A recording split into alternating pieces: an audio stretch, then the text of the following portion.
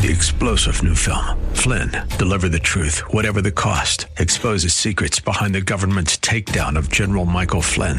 Flynn knew what the intel world had been up to. He ordered the first audit of the use of contractors. This set off alarm bells. He told the truth. He was the most dangerous person for Donald Trump to hire. They had to get rid of Flynn. Flynn, deliver the truth, whatever the cost. Available now. Watch it today. Go to salemnow.com. salemnow.com. When it comes to your investments and retirement, in this economy, it's important to be smart. And with the Smart Investor Hour heard right here on AM 1420 The Answer, you'll get both smart and intelligent information you'll need to help with your investing. So sit back, listen, and learn with your host of the Smart Investor Hour, Tim Hayes of RBC Wealth Management. Good afternoon, everybody. It's cold outside here in the state of Ohio. Woo! My dogs don't even like going out, as I always say. Anyway, let's start thinking positively. Never let success get to your head. Never let failure get to your heart. I don't know who that was. I can't remember. Just because you fail once doesn't mean you're going to fail at everything. Keep trying, hold on, and always, always keep your head up. You always pass failure on your way to success. That was Mickey Mantle, by the way. And then finally, the old Chinese proverb from Confucius. In life, you will fall down many times. Does not matter. It's how many times you get up that's important. All right. Next week, we're going to have Rich Matthews on. Rich is our wealth planning specialist. He'll be on the first part of the show. He's a crazy hockey player, but for all you hockey players, you'll love it. But Rich has forgotten more about wealth planning than most people have ever learned. So if you're out there and you've got, stuff everywhere, or believe me, I have a couple clients that I pulled in all their stuff, and suddenly they realize that they're doing okay, and they've got a plan, and it really enlightens them. Okay, and by the way, it does wonders for their heart and their thought process and everything else. But Rich is going to be on next week. We're going to bring him on the first part of the show. I think you'll like it a lot. Okay, so he's a great guy, and take it from there. As always, this is a live show, so if you've got any questions, you can call in 216-901-0945. That's 216-901-0945. So, with roughly a third of the S&P 500 results in for the fourth quarter of 21, the full bottom-up forecast for the S&P 500 is still tracking at $224 for 2022. While 2023 is tracking at $247, that's up $1. So with all this, with huge decline we've had, this 10-day decline of like 12, 13%, nothing's changed except for some valuation. So it clearly hasn't been a great reporting season in terms of stock price reactions, that's for sure. But 52% of the companies have reported so far have seen their prices fall 1% or more in the one-day trading session immediately post their returns, or their results, I'm sorry. So the stability in the E has also, like at a price-earnings ratio, okay? So with price earnings, you got a $20 stock, and it makes $2 a share. Price-earnings ratio is 10. So the stability in the E, or the earnings, allows us to have a clear view of what's happened to the PE of the S&P 500 recently.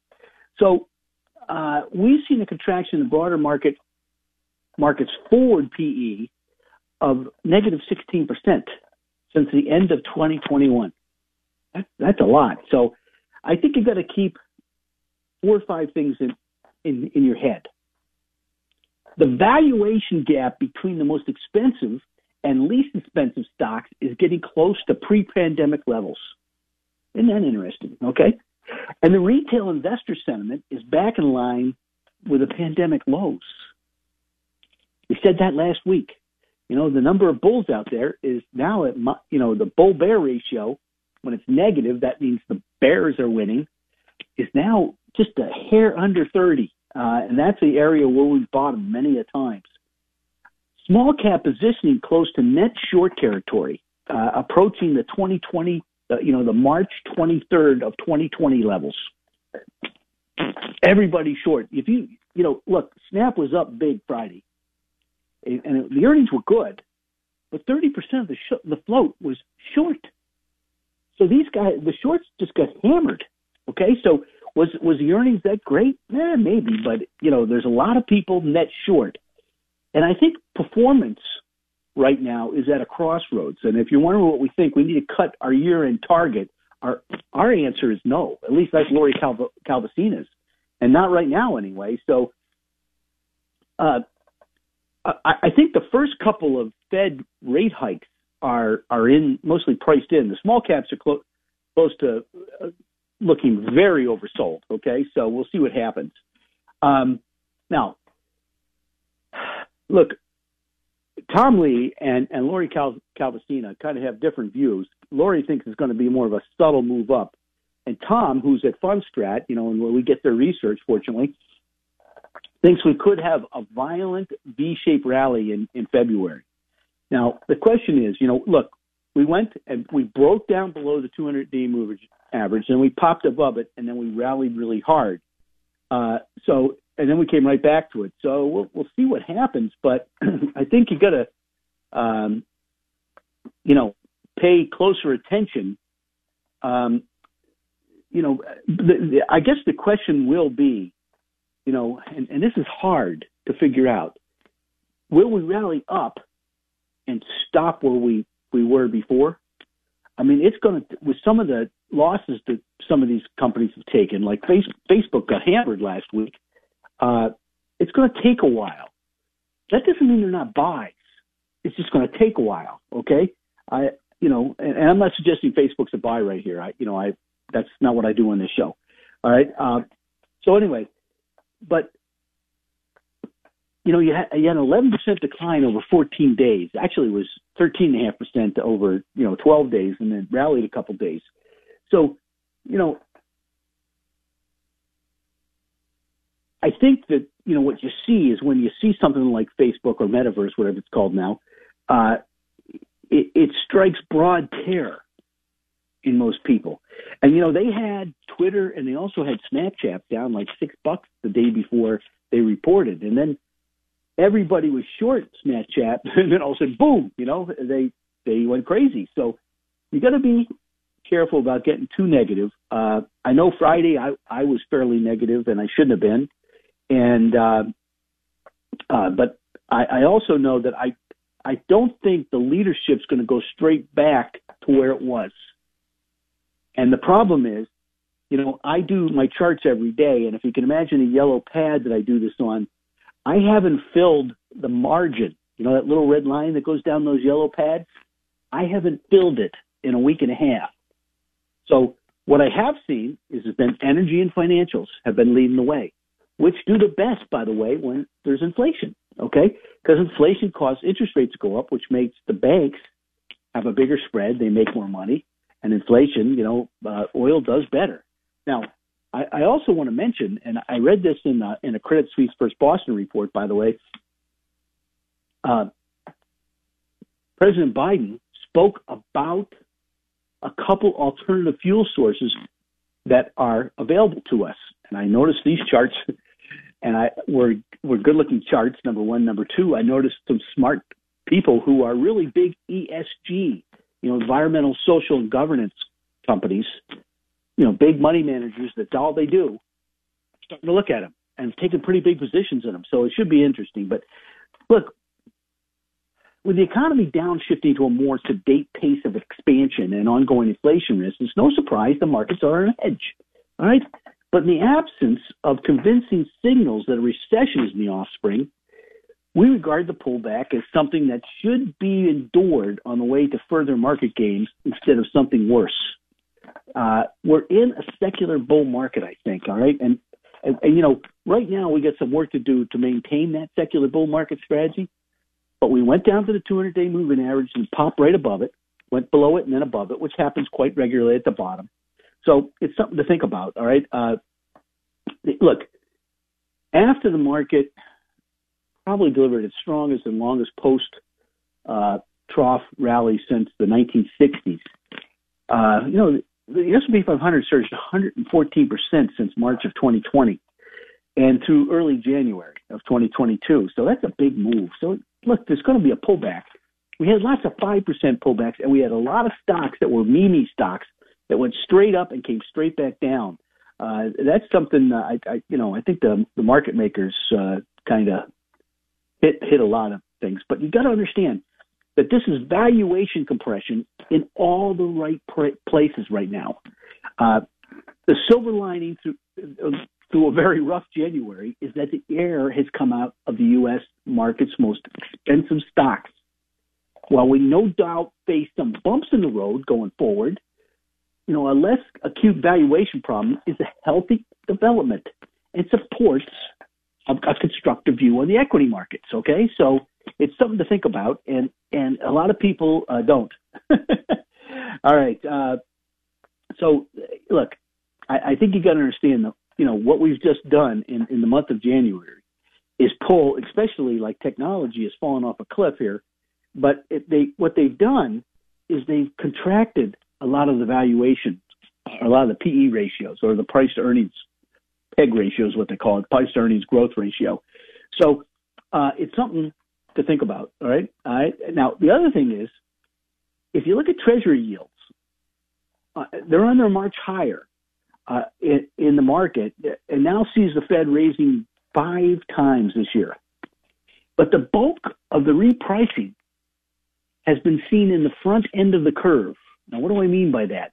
That means the 6-month Treasury bill, the year Treasury bill, the 2-year, and the 5-year have all gone up, while the 30-year has kind of maintained its area. All right, so it's a kind of a flattening of the yield curve. It's not steepened a little bit this week, which is good, but most of the move has been in the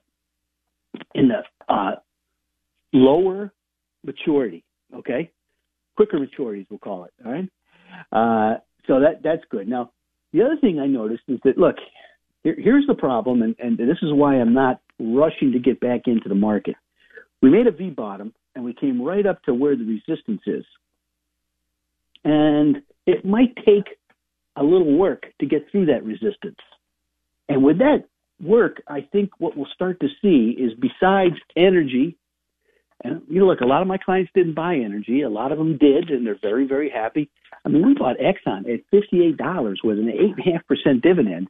It's now at $81. I'm not recommending Exxon here, okay?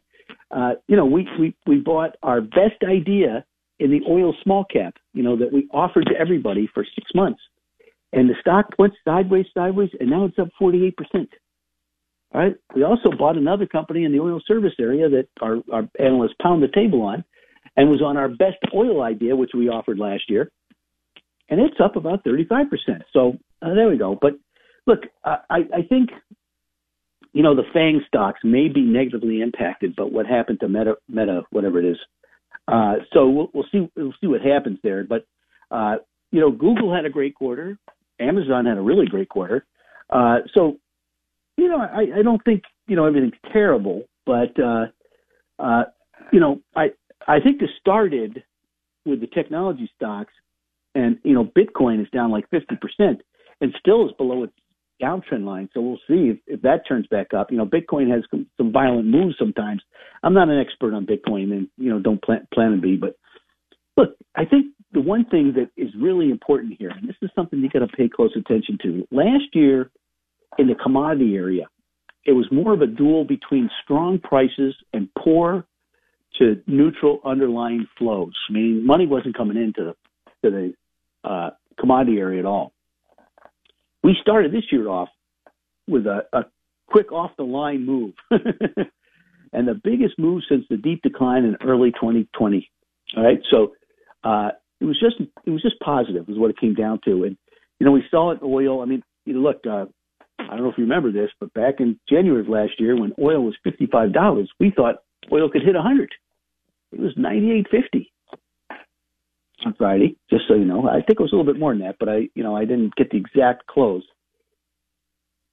What was really interesting, I think, is, the outflows are likely inevitable, sometime in the future, because, usually, commodities a fast move, but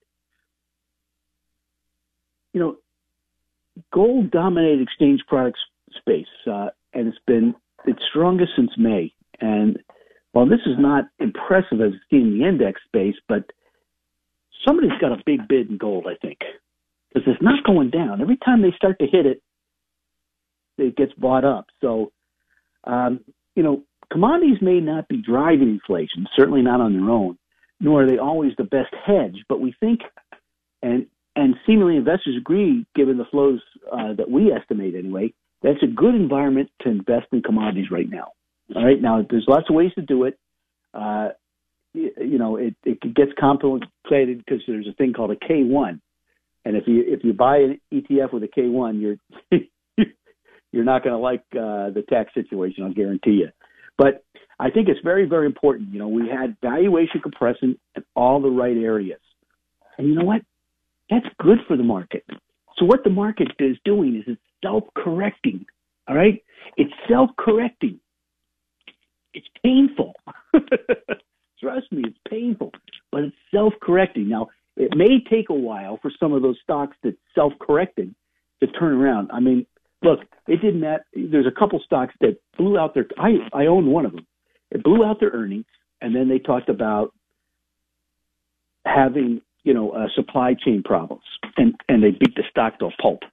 All right, so that's going to occur, and until we get back 100%, and going. But look, I think valuation compression is really important. And look, we started, and it was global equity markets began the year with a swift sell-off, and the U.S. Was leading to the downside. Now, central banks are starting to tighten. The Bank of England tightened for the second time, okay? The Bank of Canada is talking about it. So we think there's going to be headwinds. We think the economic expansion is intact, though, and that's what's important. Even with the headwinds, as long as the Fed doesn't overdo it, right? That's the important part. So now what it will do is for those people who are in fixed income, you got to worry about, which stocks or which bonds you're going to play with, all right, or invest in. And floating rate loans might be a good idea. If you want more information on that, give me a call at 216-774-8906. That's 216-774-8906. Hey, let's take a break, and we'll be right back. We'll talk about some other things here. Stay tuned.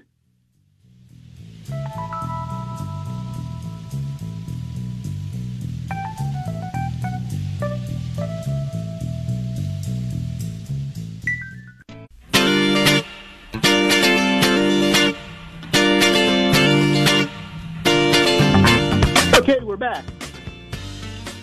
I hope you're got a nice blanket and a hot cup of coffee. It's freezing outside.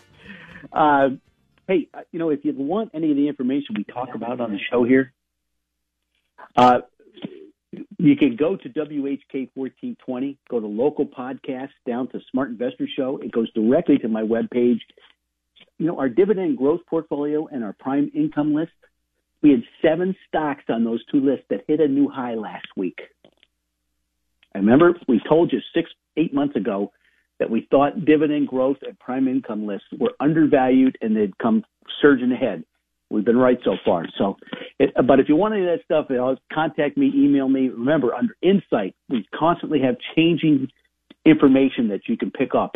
It's real line research, folks. Okay. So, and don't forget, under bulletin board is Rob Schleimer, but we do have Jason on board. Jason, how are you? Hey, how you doing? I'm okay. I wanted to ask. What's new? Yeah. Hopefully you're able to dig out. But I wanted to know what your thoughts are on the semiconductors, and what are you seeing as far as the PE ratio? I know you were talking about that a little earlier on some of the bigger ones like a NVIDIA. Well, and NVIDIA's still got a high PE ratio, Jason. And you got to remember, timing is important, okay? And I'm just going to suggest this, and I don't like to really talk about individual stocks, but you can call me at the office if you want. But NVIDIA was an $8 stock 7 years ago. Okay, it's down from 400 at 230. So, it's done extremely well, but it also has been a rocket ship, okay? And normally rocket ships, run out of fuel and then pause for a while, okay? Now, overall, I think there are semiconductors that you can make money on in the next year or so. I also think there's some semiconductors that have been liftoff. So, what they're doing right now is they're worried about the E, the earnings. Yep. And when you adjust the E, you have to adjust the P. Okay, so those things had year-over-year earnings growth that was very substantial for 2 years. Will it continue for the third year is the big question, and I think the market's answering that question for us. So I'd be careful with some of them. If you want, I've got a great report on semiconductor. Oh, you know what? Maybe I don't. I was looking more. I was looking more at it from their growth prospects for the next 5 years or a little longer, because it like you said, the price has gone down considerably. I wasn't sure if it's still, you think, kind of expensive. There's some really good-looking semiconductors, or some are not. So just call me at the office if you got a list of names, and we'll talk. Okay? Yeah. Okay. Great. Thanks. Have a great show. All right. Be well. Thanks, Jason. Like I said, you got a question, it's 216-901-0945. That's 216-901-0945. Now, remember, Rich Matthews, our wealth planner specialist, is going to be here the first part of the show next week, okay? He's a crazy hockey player, but he knows more about wealth planning than probably any of you people out there and me combined, all total put together. So, I was talking about the global internet the other day with a couple clients and their brothers, okay? We had them on the line together. And, I tried to tell them something, and I don't think it got through, but I'll try it with you folks. If you look at the share of global internet users, 57.4% of them are in North America and 14% are in Central South America. But if you look at the year-over-year growth of the global internet users, Africa is number one, 12.7%. Asia's number two with 8.5%, and then Europe at 5.1%. So I think what you want to look at is, the growth is relatively slow in the U.S. The growth is overseas, okay? There are still 700 million people in India, 500 million people in China, and hundreds of millions outside the U.S. who are not online yet. Isn't that interesting, huh? All right, so now a couple other things that I think are really kind of interesting. The expectations out there, man, people got bearish. The bull to bear spread now is it's 29.8%. Right? Now, we've had a couple times where it went on to 30, and I'm sure it could. But normally, when the bull to bear spread is negative that far, you're getting close to a rally. All right? Now, the question is, what's going to be the rally? And, or what's going to rally? And the hard part is figuring that out at this point. So, look, I think that there's a wide dispersion in sub-asset class total return numbers. If you, like I told you last week, 3,655 stocks in the NASDAQ composite, of which 40 of them are down 50% or more. So, you're seeing this dispersion, and I think you've got to pull in your expectations for the year. Obviously, January is kind of telling us that. It's kind of like waking up in the morning and, you haven't had coffee and somebody slaps you in the face, okay? You need to understand that we're looking probably at a scenario where dividends are going to be important again. Remember, I've been talking about this for 14 years, but for the last 6 months, I said dividend growth portfolio in the prime income list were cheap. They weren't as expensive as the technology stocks and the consumer cyclicals out there. So I think you got to understand that. But look, one of the things I'm seeing, and this has kind of got me up, wondering, and the leaders are oil, their financials, but we're also, going towards staples. Okay, we're going. I look at the sector rotation. It's going to staples. It's going, and we're seeing improvement in the utility section. That's not what you want to see in a bull market. Okay, so look, I think we have to take a look at the long view. All right, and 16 to 18 years is what a secular bull market does, as the secular bear market usually follows. So what's the difference? In a secular bull market, there are sell-offs. I mean, we had 1987. Believe me, my wife told me Fridays that she was pregnant with our first child, and on Monday, I watched the market collapse 25%. It doesn't do wonders for your psyche. Okay, so but it's the reversal period that occurs afterwards that's important, because if it's a quick, fast reversal, you're in a bull market. If it stays down and doesn't, gasps for air, you're in a secular bear market. So that's something to be wary of.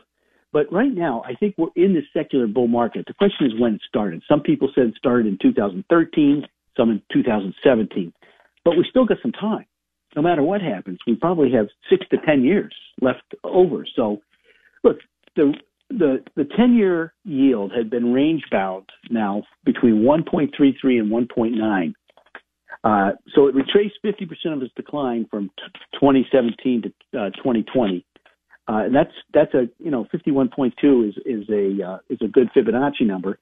The U.S. dollar index long term is the downtrend still intact, but it's challenging some key resistance. And if you look at the dollar versus the euro, the dollar is actually sinking versus the euro, which may be you got to not today, but you got to look out in the future. All right, remember the stock market's like chess. Okay, you never just make a move in chess. You always got to think 3 or 4 moves ahead. All right, so you got to think about maybe Europe. Europe's, the indexes look okay. Their relative strength versus the United States has been fairly negative. But that can change, so that's something to keep in the back of your head. And the euro-yen relationship, which is very important because it's a barometer of a current cycle in industrials. All right, so that's important. And then we looked at copper, and the uptrend is intact, and copper, is consolidating between at 465 and has key support at 400. Gold's doing the same thing. Gold's got a huge 20-year or 12-year, 13-year, whatever it is, cup and handle formation forming. And I've noticed that whenever it goes down, there's somebody bidding it up. Oil, we talked about oil about this time last year, and everybody thought I was gold. I was nuts. It's been the best performing of all stuff, even the financials that we pounded the table on. Okay, and one thing about gold, the monthly momentum is starting to bottom, but it really remains range bound between 1,800 and 2,100, and then we'll see. I think the key support there is 1,670. So look, just remember, if you're in a secular bull market, the range that the S&P 500 has done the last 2 secular bull markets, it's gone up 2,300%. That would mean if we just went to 2,000, we'd be looking at 13,500 to 14,000 on the S&P 500. Something to think about. Let's take a break. Remember, if you got a question, 216-901-0945. Stay tuned.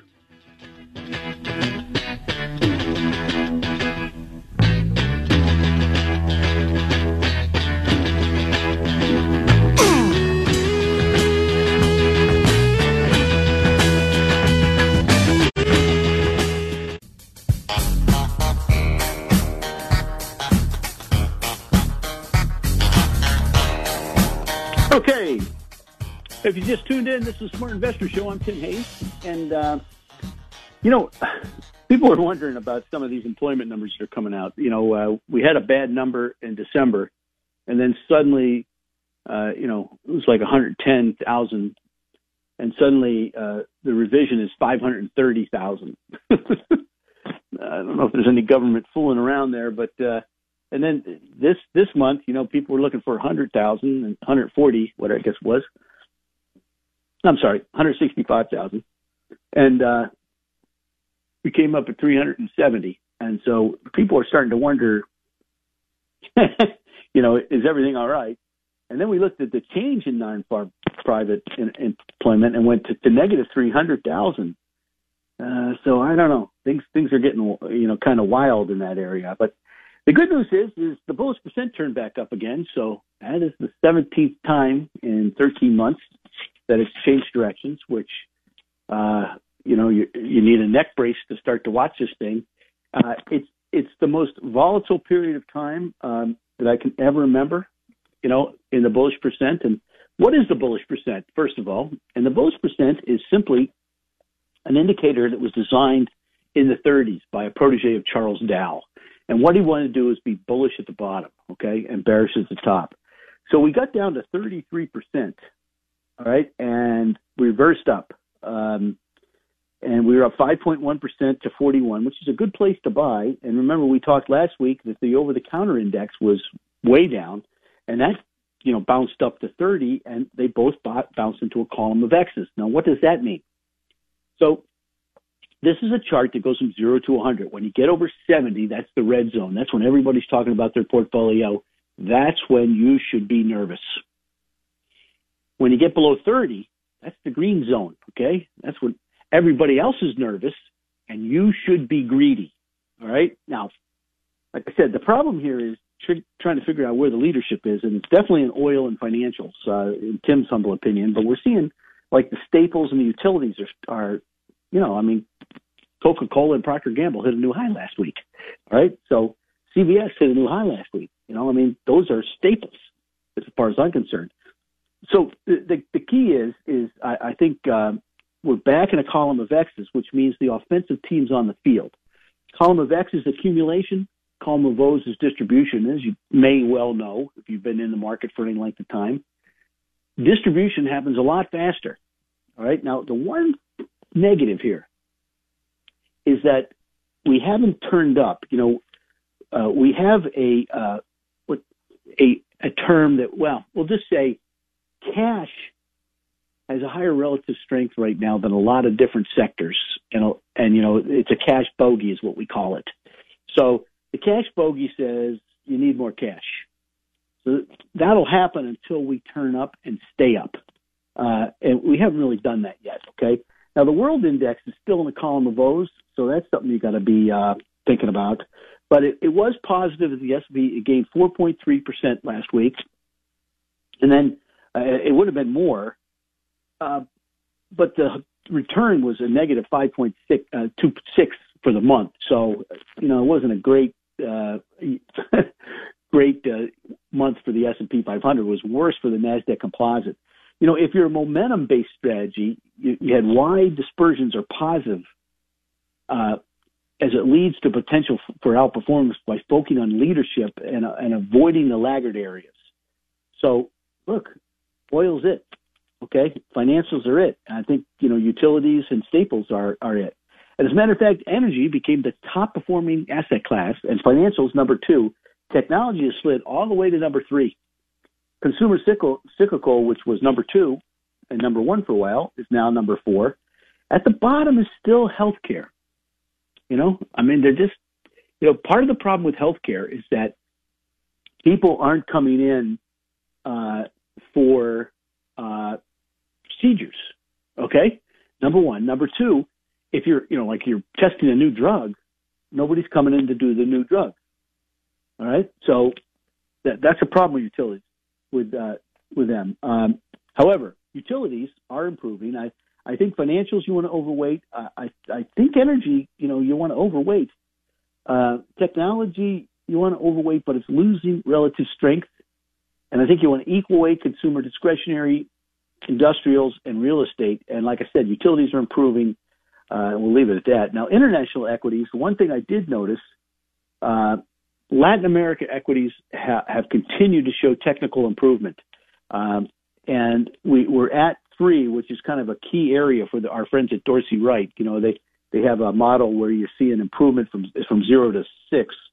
And when you get over 3, that's usually a good sign. By the way, they provide us with the bullish percent, and they're great people to work with. They're out of Virginia. And one country that's shown some technical resistance is Mexico, which ranks second in the quartile now. So now I'm looking at one in particular ETF. It's not the same across the board for some reason, and it's because of what the ETF owns. All right, so there's 3 or 4 Mexican ETFs that I don't like at all. So longer term, U.S. Treasuries have been relatively stable since last week's FOMC meeting.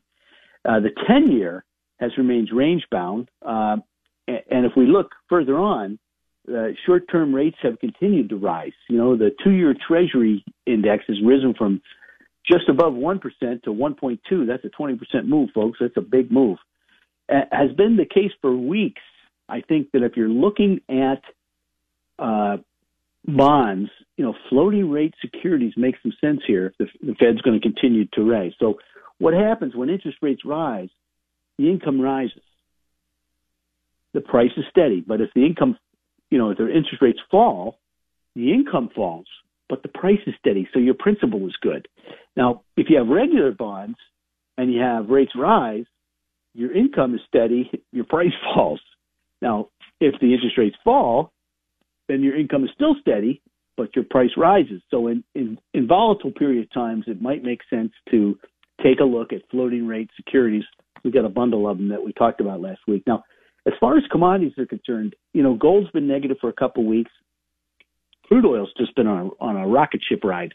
Been positive for 6 weeks. The 200-day moving average is 73, so we're way above the 200-day moving average, so we might have to pause for a while. And corn, there's an alternative fuel there called ethanol that people should be paying attention to. I've noticed that corn, which had been down, had been up big last fall because of something the president said back in September. He's now saying again, alternative things. Okay, so commodities continue to charge ahead, and it's cutting through some historical headwinds, and that is a rising U.S. dollar. In fact, we talked about this last week. We find commodities nearly overtaking domestic equities for the top spot on the broad asset class list. Isn't that interesting? And by the way, domestic equities have failed the bogey check for against cash, meaning you should have more cash right now. All right. Now that may change. It may change tomorrow. Monday. But I was looking at the graphs, and the agricultural ETFs look really, really pretty good. The ETNs look really interesting. But cash is an asset class, and it's okay to have cash. All right, so that's something to think about. But I looked at a bunch of different,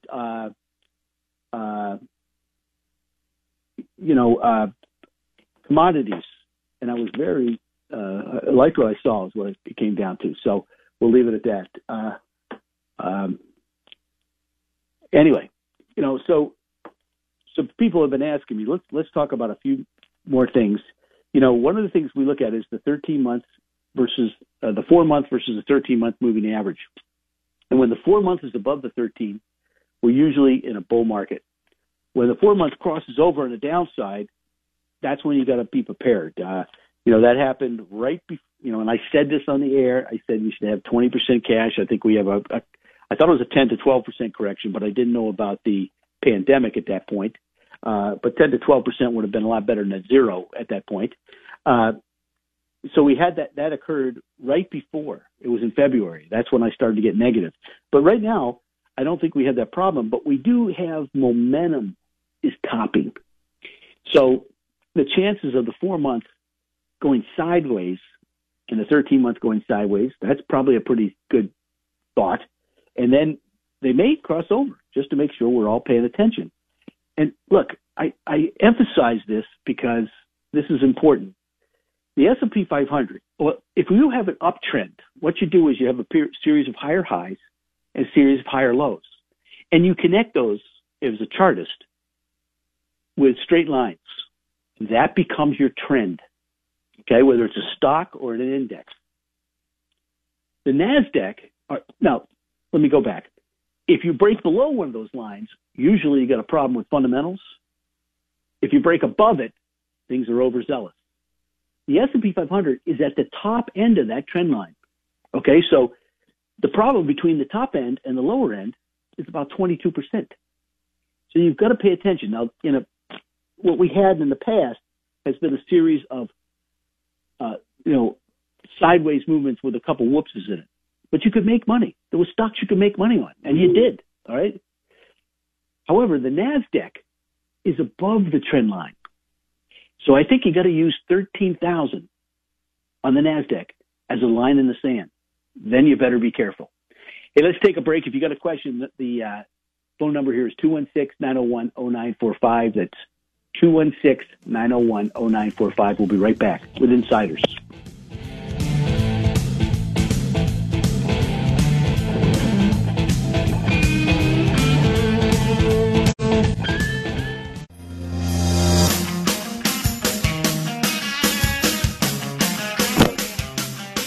Okay, we're back. Hey, a couple things. Like we said, if you want any information, the dividend growth portfolio, the prime income list, just go to WHK 1420, and on their webpage, it's local podcasts down to the Smart Investor Show. And by the way, you can listen to some old shows if you don't believe anything I said. But it has also to contact me or email me. If you'd like to have a cup of coffee and talk about your portfolio or a wealth plan, we'd be glad to sit down with you. One of the things that we do talk about, and is our prime income.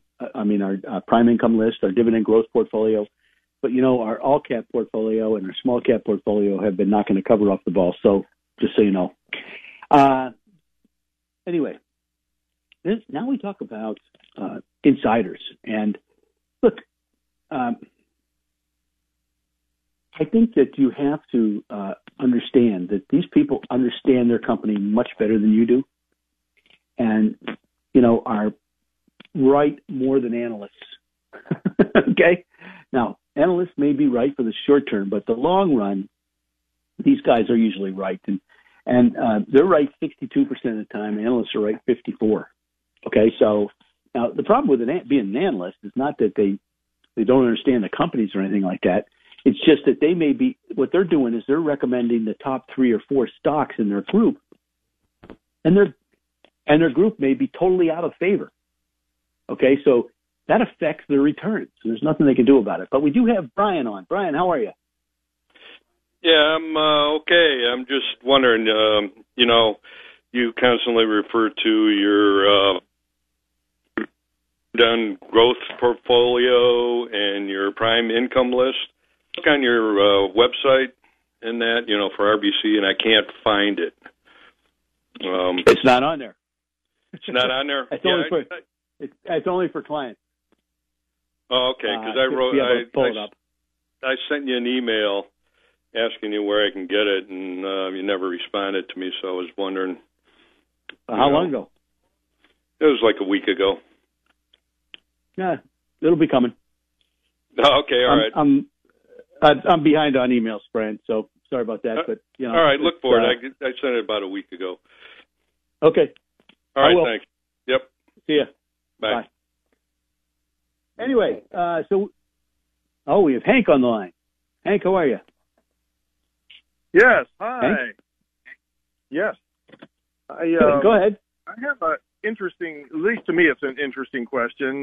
In retirement, you've got to have, stock bond portfolio, right? And the thing that bothers me with my $400,000 in bonds is the fact that when interest rates are going to be rising, my average bond portfolios are losing money and dropping. And I know that does that. I mean, I used to do institutional investment work myself, and I don't have quite the tools to do the analysis. But the other day I saw ETF bond portfolios that were laddered bond portfolios. So they would have a maturity year, and you invest in that bond portfolio for, let's say, 2025, 26, 27, 28. And in that target year, it's designed to sell. Everything matures. They take the money, and that particular portfolio is liquidated. And so, if you sell it in between time, you have the risk of interest rate risk. But if you hold it to that maturity, you don't have that interest rate risk. Have you heard of those? What do you think of those? Yeah, Brian, Hank, I'm sorry. I've been talking about laddered portfolios for 15 years on the show. Look, modern portfolio theory says if you're 70, you should have 70% of your portfolio in bonds. And I think that's a money-losing opportunity for the next probably, in maybe 10, 15 years, because interest rates are at the lowest level they've ever been in the history of man, okay? So they're not going much lower.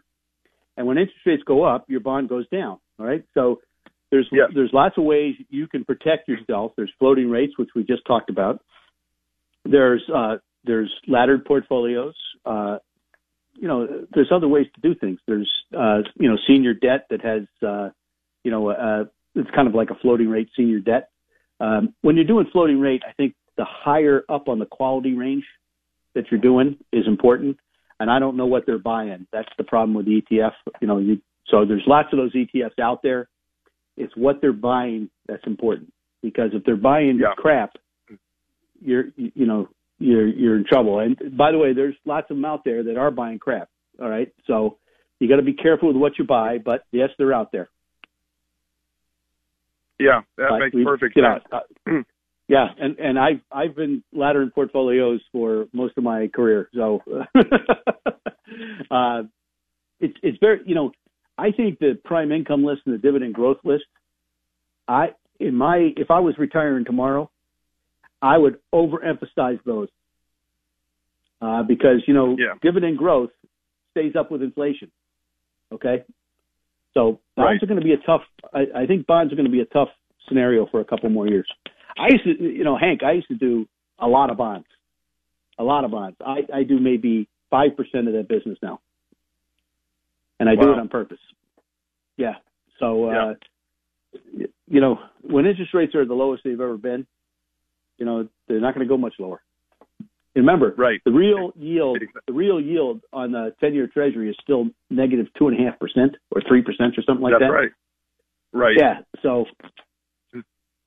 I don't see upside to bonds is what I'm trying to tell you, but I would keep it 2 years, so you'd have something rolling every 2 years. Okay. Yep. Okay. Thank you. All right. Thanks, Hank. See you. So anyway, insiders know their companies better, and we'll just leave it at that. And we have a small name here, Epizyme. Now, I haven't looked into this one, but I noticed that a director, Pablo Legorreta, bought 22 million shares. But we have Terry. Terry, how are you? Hello. Hi. Bill? Yeah, I was wondering if you answer a question. Yeah. Answer a question on RMD. I know you said you're going to have somebody on next week. RMD. Yeah. Anyway, no, for wealth plans.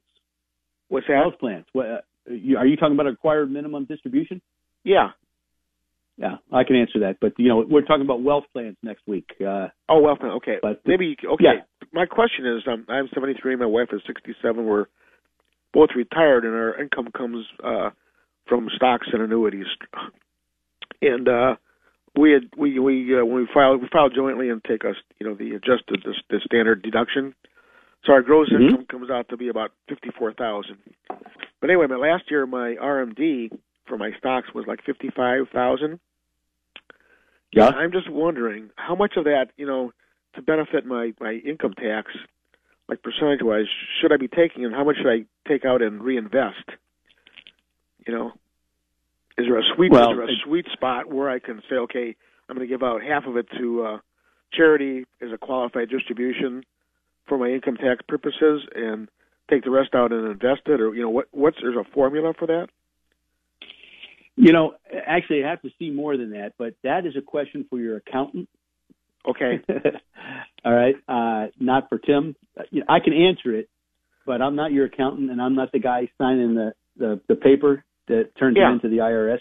Oh, sure. I'm just looking for some kind of ballpark to say, hey, should I give it all away, or should I give like half of it away and keep the other rest and put it back into savings? Or here's what I do. I set up to take 25% out for federal tax, 5% for state, and then you use, if you want to give the money to charity, that's when you got to know what your gross adjusted is. Obviously, you know what that is, right? And it depends on how big a tax bill you want.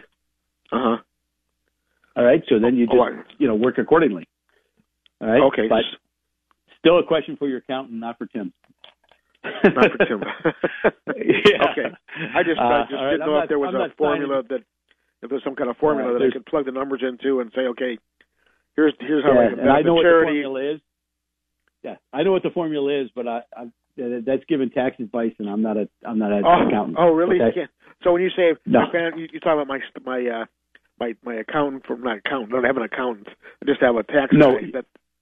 A tax guy. He's signing the form, so he should tell you what to do. Okay. Oh, he should. Okay. All right. Well, thanks for your help. Right. Okay. Bye-bye.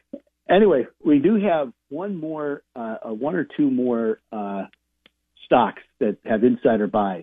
Dustin Moskovitz bought another 1.2 million shares of Asana. He's the chairman, CEO, and he's also a former Facebook founder, so that's kind of interesting. And Gaurav Agarwal bought Sierra Oncology along with three other directors. And then also we had another stock, and it's called Hellbiz. It's a recreation vehicles.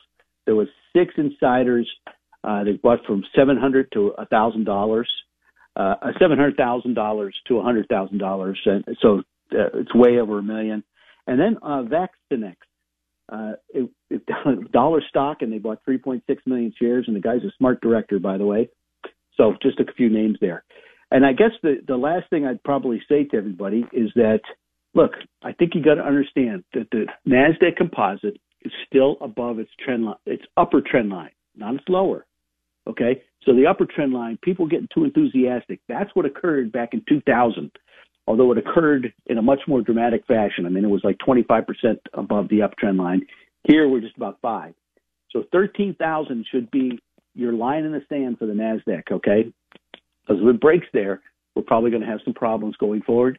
And the S&P 500 is at the top of its trend line, okay? The top trend line, which means, and with the monthly momentum slowing, by the way, so I think what we're going to have is some sideways movement with a couple whoopies. All right, we already had one whoopie. That's a downside move. So I think you've got to pay attention to that. So here's what I'd do. I'd go to WHK 1420, go to local podcast, down to Smart Investor Show. We have all sorts of stuff. We have Savvy Investors Credit Workbook. It might be the last time you get an opportunity to get involved in cheap interest rates. We have our prime income list, our dividend growth list, which I think are perfect for this time of in the market. And we also have our all-cap universe and our small-cap universe. They may be good ideas going forward. In the meantime, stay warm. Have a great weekend. This is Smart Investor Show. If you want to have a cup of coffee, call me. My number's on the webpage. In the meantime, buy low, sell high. Have a great weekend.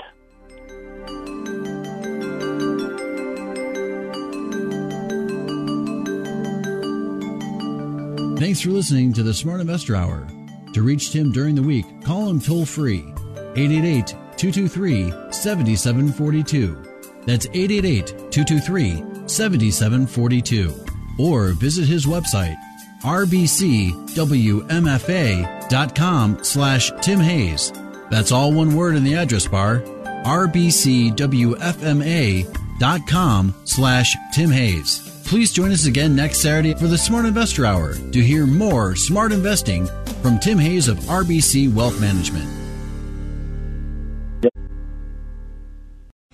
3-star general Michael J. Flynn, head of the Pentagon Intelligence Agency, knew all the government's dirty secrets. He was one of the most respected generals in the military. Flynn knew what the intel world had been up to. He understood its funding. He ordered the first audit of the use of contractors. This set off alarm bells.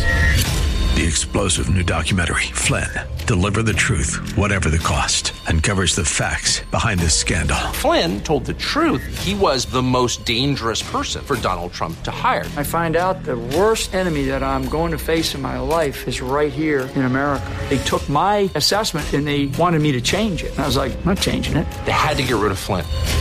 With in-depth interviews, archival footage, and never-before-seen personal records of the man behind the headlines. I just felt like I was drowning. Flynn, Deliver the Truth, Whatever the Cost. Available now. Watch it today. Go to salemnow.com. salemnow.com.